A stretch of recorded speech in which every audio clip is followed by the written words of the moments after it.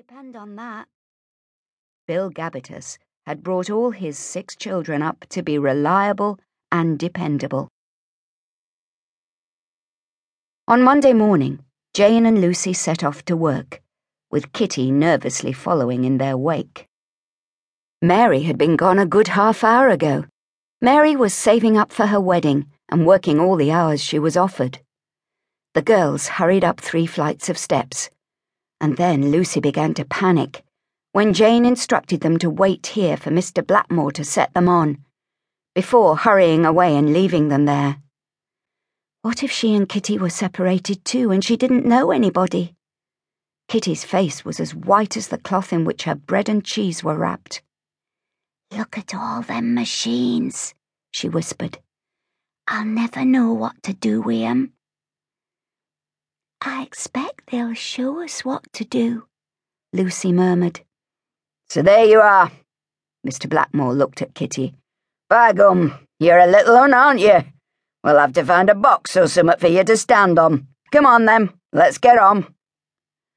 20 pairs of eyes followed the girls along the shop floor.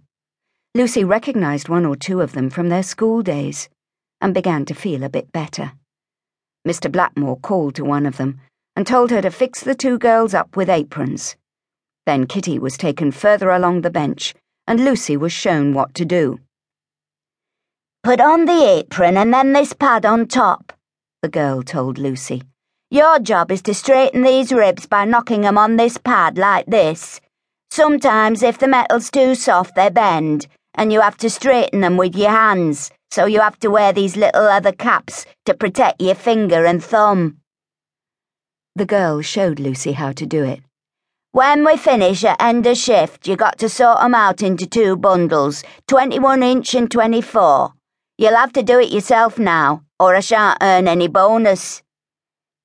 The girl left Lucy to get on with it, and then came back. "Oh, I forgot. Because you're a new lass, you've got to keep that bucket filled so we can wash our hands."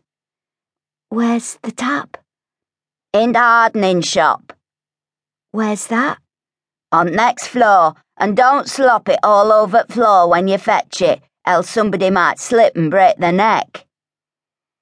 Lucy started on the umbrella ribs, thinking she would never remember everything she had been told, and wondering what Kitty was doing. The girl next to her was working so fast, Lucy could hardly see her hands moving. She would never be able to do that. Perhaps Mr. Blackmore wouldn't keep them on if they couldn't keep up with the others. Then what would happen?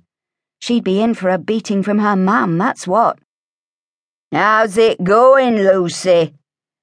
Lewis Marshall came up to her, carrying a huge bundle of ribs. She was relieved to hear a friendly voice, but she hoped he wouldn't become too friendly and want to kiss her like he usually did.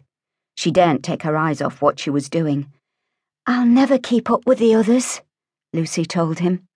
Lewis laughed. "Of course you will. Everybody's slow on first day. I'll tell you what, I'll keep bucketful just for today, and then you can concentrate on your job."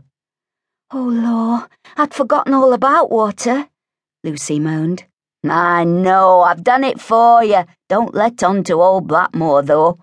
Lewis laughed. "I'll expect a kiss in return." Lucy blushed, hoping nobody had heard him, but the girl next to her was giggling. Lucy was relieved when the buzzer went, signalling dinner time. At least half a shift was over, and it hadn't been too bad, even if Lewis Marshall did come pestering while she was eating her bread and cheese. "I'll tell our Ben if you don't go away," she told him, when yet again he leaned over trying to kiss her. He had fancied her for months. "I'm not scared of him," Lewis said, but she noticed he moved away. Everyone was in awe of 19-year-old Ben Gabbitas. At 6'2", Ben only had to scowl at someone for them to make themselves scarce. If they had known Ben as well as Lucy did, they'd have known he was one of the gentlest people in Millington and no troublemaker. When Lewis had left, Kitty moved over to where Lucy was finishing her lunch. "Don't take any notice of him," Kitty said. "He's a pest."